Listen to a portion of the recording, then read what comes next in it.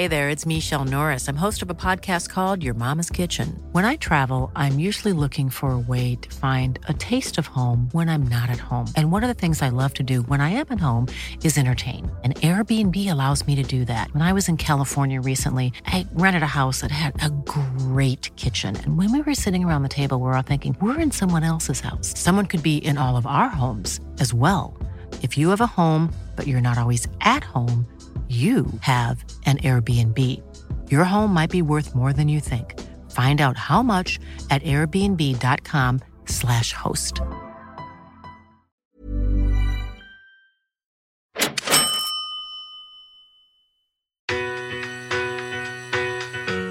If I'm better as a person and I wake up each day healthier, happier, sharper, fitter, I'll be a better investor.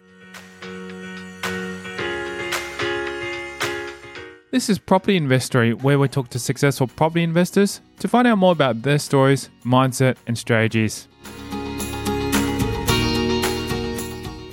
I'm Torrin Shum, and in this episode, we're back with Matt Srama, the former rugby league player who's now kicking goals in property investment.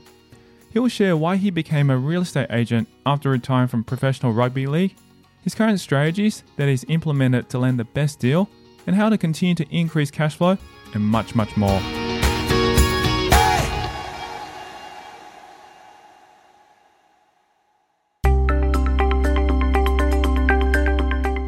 Matt Srama starts by revealing how many properties he currently holds in his portfolio. At the moment, there's 5 in the portfolio. It sits around 2.5 mil with a 60% LVR. So yeah, they've all done pretty well. But I'm at the point now where, and this is, I guess, another real big lesson I've learned as well, is the power of servicing and stuff like that, and how you can boost your case to the bank, so to speak, because, doing what I love, I coach and do that. But to be honest, it's a minimum wage job.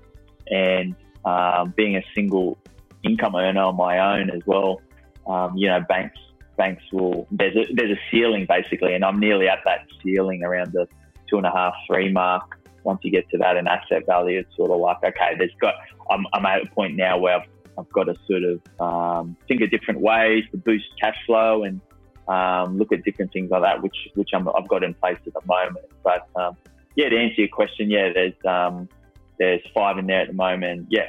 He reveals one of the worst investing moments he has had throughout his journey. I've got a quick little story on, I dodged a bullet, and I'm glad I did. Basically, I was looking at, and this is a good one for investors because they might not realise it as well. But, I got to around my 3rd, 4th one, and I was looking for my 3rd property, and I really was interested in like the not dual income, not the brand new stuff, like the top upstairs, downstairs, like low, like the, you know what I mean? Like the dual living. Dual occ, yeah. Yeah, like a dual living setup, like an established one, not brand new. So an old style property, had the upstairs, down. Anyways, I found this one, and the ROI, like the rental yield, was at nearly like 8%, 8.5% sort of thing. And there was room to manufacture equity and stuff like that. And I just sort of looked at it, I was like, oh yeah, for sure. And then something happened with the building and pest failed on it.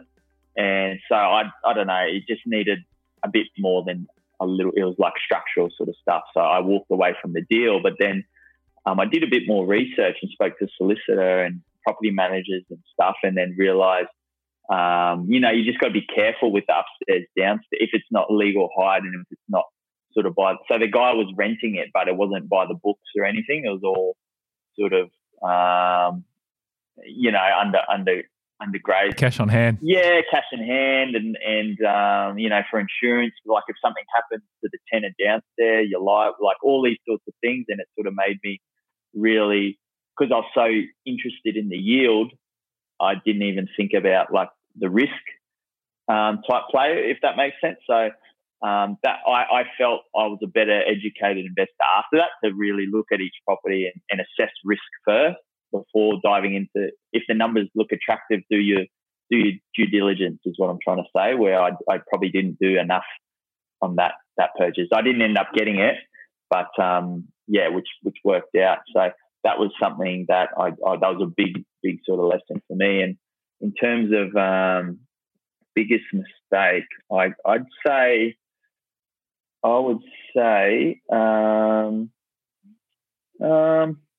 they've all been pretty good. I guess the only thing would be one of my favourite sayings now is you make your money on the way in property. And probably my first property, as I said, like the agent listed it at a price, and then I just sort of looked at it and said, oh yeah, I'll offer a little bit below that, and then we come to an agreement, whatever. But knowing what I know now, I think this is a negotiation is such a cool part of the process. I think, and it's such a big one where you can make money on the way in just through a little bit of research and dialogue and stuff like that. So just little things like find out what the reason for sale is. Ask I don't get why people don't ask, like, hey, do you mind me asking what the reason for sale is here? You know what I mean? And obviously I ask in a kind way, like, you know what I mean? And most of the time they'll tell you. And then do your research. You should know what's selling in the area in terms of a 4-bed, 1 bath. You already know roughly what that. And then as soon as a property comes on the market around that price, and you sort of do your research, and there is a bit of motivation, well, then you can sort of judge your offers off that, and even things like terms. Like sometimes if the motivation's high, you don't always have to negotiate on the price. You can actually negotiate on the terms, like the building and pest, and the finance and stuff like that. So I always say to people whenever I chat to friends or whenever I'm helping people, like, get all your ducks lined up, like your finance, have your solicitor ready, make sure everything's ready to go. So when the right property does come, you're a strong buyer and you can negotiate on different things like terms and the motivation to sale and settlement. Even settlement, always ask like is there a settlement term that would suit the seller? Make it feel like you're helping them, so to speak. So I found a lot of those things helped me when I was negotiating after property one. That really, I felt I got most of them well under market value. Yeah, that's really, really true, because it's like trying to negotiate a win-win situation. The vendors are looking to sell and actually don't mind having a longer term because they're probably looking for another place to move, or they need to sell because they're having a divorce, or whatever, the reasons is. Negotiating the terms is probably also a key point, not necessarily on price, but majority of the time, if there's an urgency, then price would obviously, be a factor that plays. But yeah, all these things that you've mentioned is so important, and simple questions, but I think people just tend to overlook it because it's if you're not an investor, it's quite easily looking at the property and falling in love with it emotionally, and then offering whatever price. And then if you start seeing a lot of buyers come in, you go, oh, hold on, there's a buying frenzy here, I better offer. and then that's where it just takes it out of the picture. So 100%, and you nailed it on the head. That's one of my favorite sayings. Think of negotiation as a win-win, like not you against the agent and the sellers. It's like, how can I respectfully manipulate the scenario so it's like it's a win for me, but also I got to come across as if I'm trying to help the sellers as well, and communicate that with the agent. So, even and get along with the agent. So many people are so cold to the agent. It's like, be their friends, like, oh mate, they want to get paid. So it's like, work with them, man. I always used to throw dialogue, like just say the name Jim or whatever, like, Jim, mate, I know you want to get paid, man. Like, we'll get it done today. Let's go.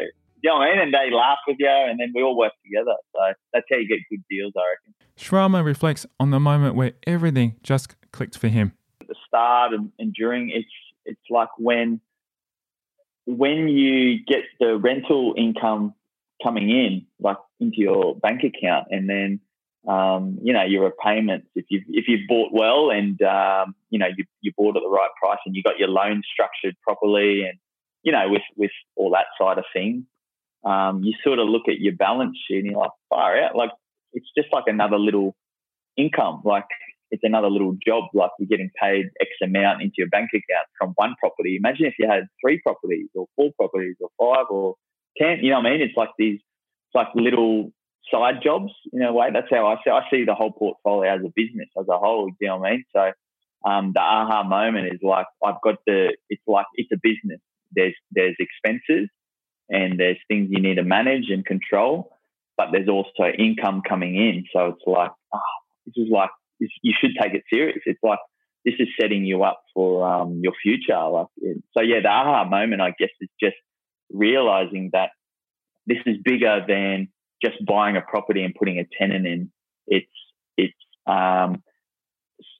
providing shelter for people and getting a return on that. And you're the CEO of this company. If that's it's kind of related in that sort of sense. And I like to treat my portfolio in that sense. Like, look at my spreadsheet and make sure everything's running smooth and property managers are doing what they need to do and make sure the tenants are happy, all that sort of stuff. So, the aha moment is like, well, yeah, it's bringing in, I'm going to bed each night and there's money coming in. So, yeah, it's like, yeah, just keep doing that. But, yeah, don't ever, and probably the risk factor thing as well, like I never like to over leverage on anything. So that always helps as well.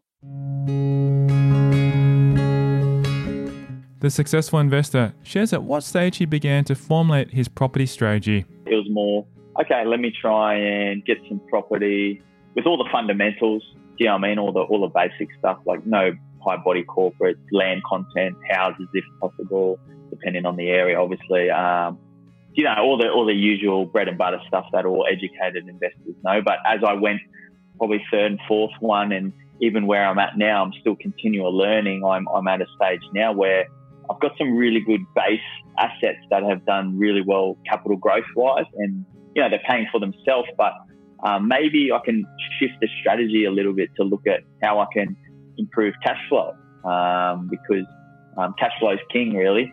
Capital growth is where the real wealth is at. I still believe that, but there's no point having a heap of capital growth properties if you can't hold them either, and you can't sleep at night. So for me, it's like I want to balance them. I want to balance the portfolio. So it's pretty much positive at the moment. I'd like to invest into like one of the big majors, like your Melbourne or Sydney, something like that for capital growth, and also something with cash flow. But I guess in terms of strategy, something to balance each other out is what I'm trying to say. Maybe, I'm looking at it as a macro, as a portfolio, rather than the next one asset is my strategy. If that sort of makes sense. Yeah. And I think a lot of the best investors, from what I've learned, are sort of doing that, I guess, balancing their portfolio. He reveals some of his tips that he's currently implementing to increase his cash flow on his properties. I've spent the last 2 days, I've got a renovation coming up. Unfortunately, due to COVID and all that, it's unfortunate at times. One of the tenants in one of my properties has moved out, been there since day one. And, a really good area, great little unit. It's a 2-bed unit. So this was the very first investment property that I got. It's the only unit in my portfolio. So they said they're leaving, which is fine. And then I got that unit back then on the basis of land component. So it's in a block of 8. So basically I'm a 1/8 owner of, a nice big solid corner block close to the water, and fundamentally, everything low body corporate, old brick, and it's really original. Like it's future. I don't like it. Like I would never. Location wise, beautiful, awesome location. In terms of interior, I don't like going in there, and I'm okay with that. I left it as it is. It's just getting its rent, paying itself off. But now, seeing where it's at, the tenants moved out, and I've looked at how fast the rental market has moved. It's got some good capital growth, but now it's like, okay, I can take advantage of this rental growth now. How can I manufacture that? So just a simple renovation. You hear it all the time, manufacturing your own equity. So through renovation, I'm just going to really do a basic, not over capitalizing on anything, just kitchen, bathroom, flooring, paint, and lights and fans, and literally that's it. So hoping to spend max 5% of what it's worth, somewhere around that 10-ish mark max. And then, just get it. The rent will go up. Done the math, it should go up around $50, $60 a week. $40 to $50 a week, based on where it was at in original condition. And it will improve the capital value a bit. But to answer your question, renovation's probably a big one. If you're buying good on the way in, you've got equity there. And then I guess if you can do a simple reno, you can also add equity there. Yeah. So I always like the secondhand stock. That's just my preference. Some people like brand new, but personally I like secondhand stock where the land component is the breadwinner, finding where that's going to grow. And then, if I can improve the inside of it with a little reno, well, that's a win in my books. But everyone's got different strategies, I guess.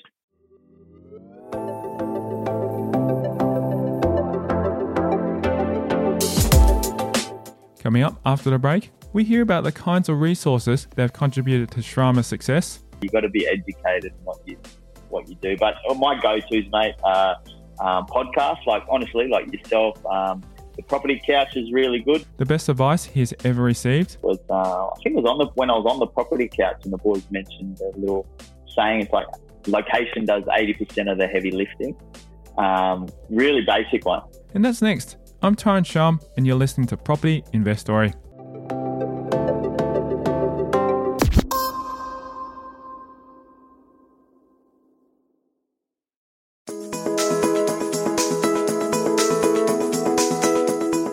He discusses his strategy for the future and if he'll continue to buy and renovate or whether to branch out on other kinds of strategies. At this stage, probably in terms of my knowledge base, as I said, I'm a young guy and I by no means know much more than most people on this. You know what I mean? Like I'm forever learning, and my capacity at the moment is just that. I don't know.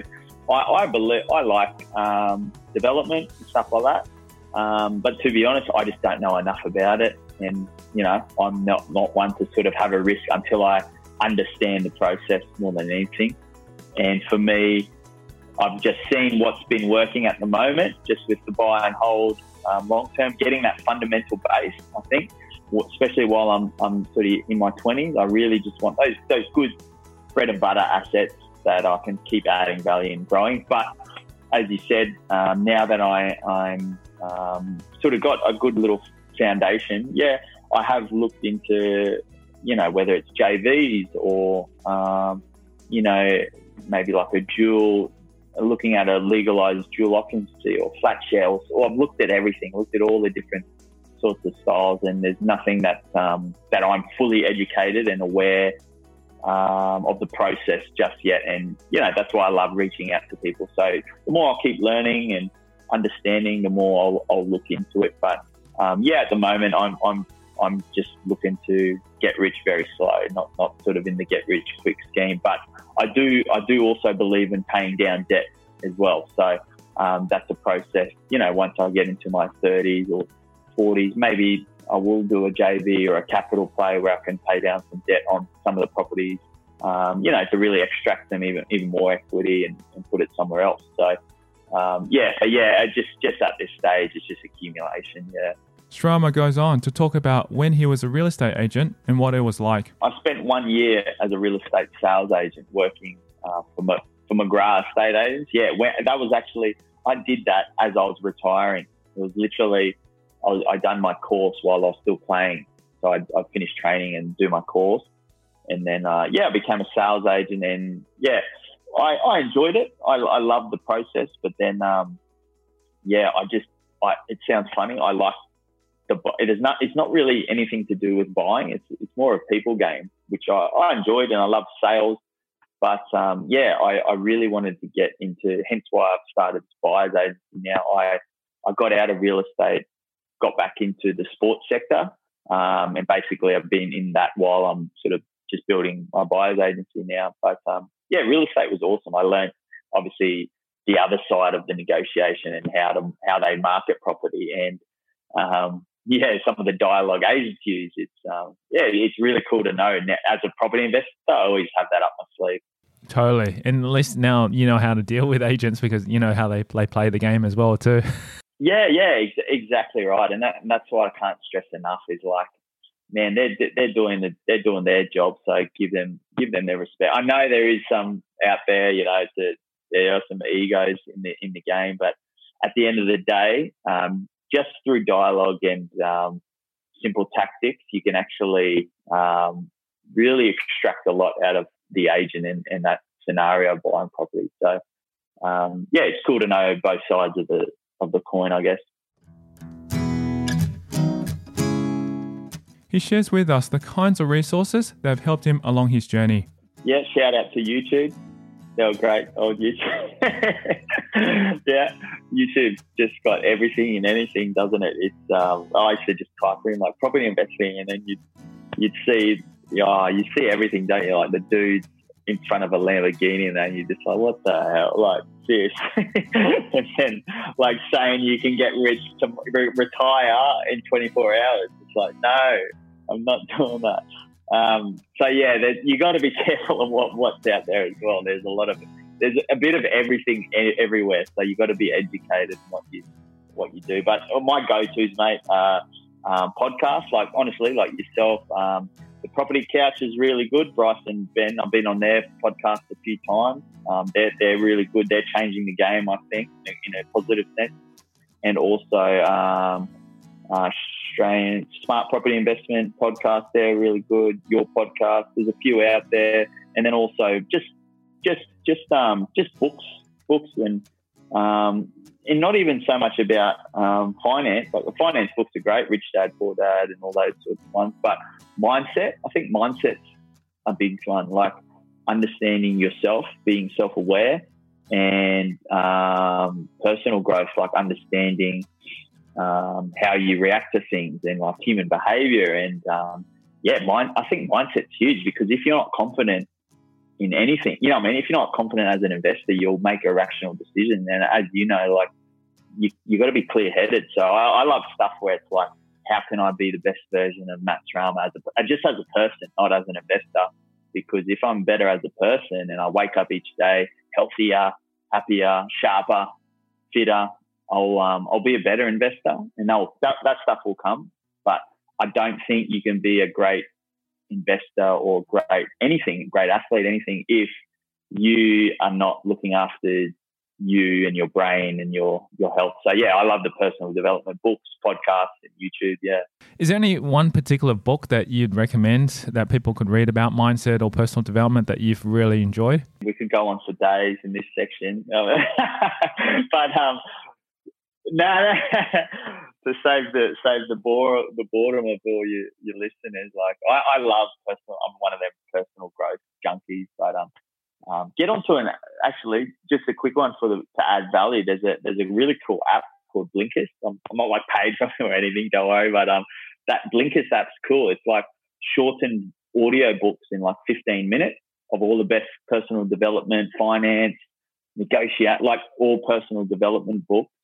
You can digest them in 15 minutes. So I listen to basically a new book every day when I make my smoothie. So it's been unreal, like in terms of that sense. But some just off the top of my head without looking into my list. A really cool basic one is, this is just like more for relationships and people, is that How to Win Friends and Influence People. I really like that. Like just, I think you need to have interpersonal communication skills and be able, in any form of life, I think. Like, and I think it helps with investing as well, like when you're talking to agents and stuff like that, and negotiating. What's another one? The 7 Habits of Highly Effective People is a really cool oldie, just a nice basic one. And yeah, there's Tools of Titan is a good one. Yeah, there's heaps out there. Out of the Maze. There's one called Out of the Maze. That one really struck with me, and that one's about like when things don't go to plan in life and resilience and stuff like that. So those sort of things I think are good, because as an investor and as a human, you know, not everything goes to plan. You know what I mean? So it's I think it's important to know how to deal with things like that, so you're still sharp. Srama reflects on the best advice he has ever received throughout his journey. Always had plenty of advice. Like I love quotes and stuff like that. Probably one that just sticks out, just as you said it, was I think it was when I was on the property couch and the boys mentioned a little saying. It's like location does 80% of the heavy lifting. Really basic one, so basic. And I know there's a lot of variables to that, but if you have that in mind, like it's pretty true. Like it does do most of the lifting. Like location it could be the best property in the world, but if it's in a poor location, you know what I mean? It's you know what I mean? It doesn't matter. So yeah, I think location does most of the lifting. And yeah, the one I said before is like you can make your money on the way in. If he had some time to reflect on his past self 10 years ago, we find out what he would have said to himself. I would say be patient. Be patient is a big one. Be patient and play the long game. Just play the long game. It's and be patient, play the long game with consistency. So keep doing the little things that make a big difference, but keep doing them every day. If you don't see results in the first 2 weeks, 6 months, whatever, but you're getting little results, keep doing it and keep staying consistent with it. I think anything worth having in life, I think, whether it's property, whether it's sport, whether it's life, anything worth having won't happen overnight. It's going to take persistence and hard work regardless. So keep being persistent with it. Keep refining your strategies as you go. And yeah, don't ever think you know it all, because once you think you know it all, that's when you're in danger, I think, yeah. Srama looks forward to the future, where he shares what is happening for him in the upcoming 5 years. The next 5 years, yeah, I'm really excited for 2020 and beyond, obviously. I'm at a place now, within the portfolio where I felt, I understand a little bit more than what I did than the last one, which is obviously each one I keep learning more. So I've got a lot more clarity with what I want within the portfolio, and I understand the game of finance a lot more now. So, which has obviously led me to wanting to become an entrepreneur now. So it's like I don't want to ceiling on my borrowing capacity, so I can keep going. And the next 5 years for me is about accumulation and building a business and becoming an entrepreneur and really delving into that space, because it's been something I've always wanted to do. So become an entrepreneur, and also with the coaching, I want to keep coaching kids and stuff like that. I get a lot of fulfillment out of that, and just on a personal level, keep working hard and staying, as you said, just staying consistent with everything and keep learning. Last question for you, Matt, is how much of your success is due to your skill, intelligence and hard work, or how much of it is luck? Good question. I would say we create our own luck, to be honest. Nothing annoys me more when, because it used to happen in sport a lot when people would say, oh, he's so lucky. Like, you know what I mean? Like, people don't see behind the scenes, and to a degree, that sometimes it's right place, right time. But I think we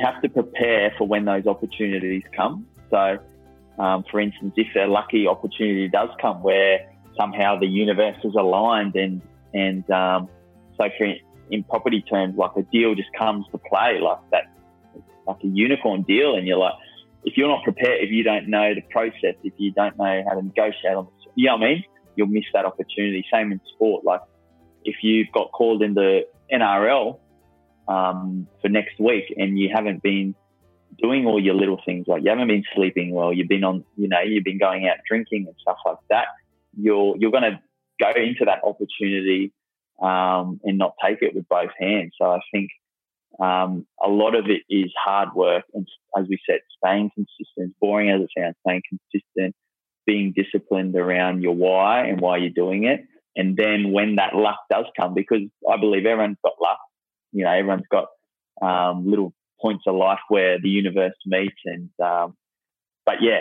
some of us don't take advantage of it, and some of us are prepared and we nail it when it comes. So I think that's the most important thing. It's perspective as well. Like, some people can't see the luck that's in their life; they're just looking at all the negatives. So perspective's a big one.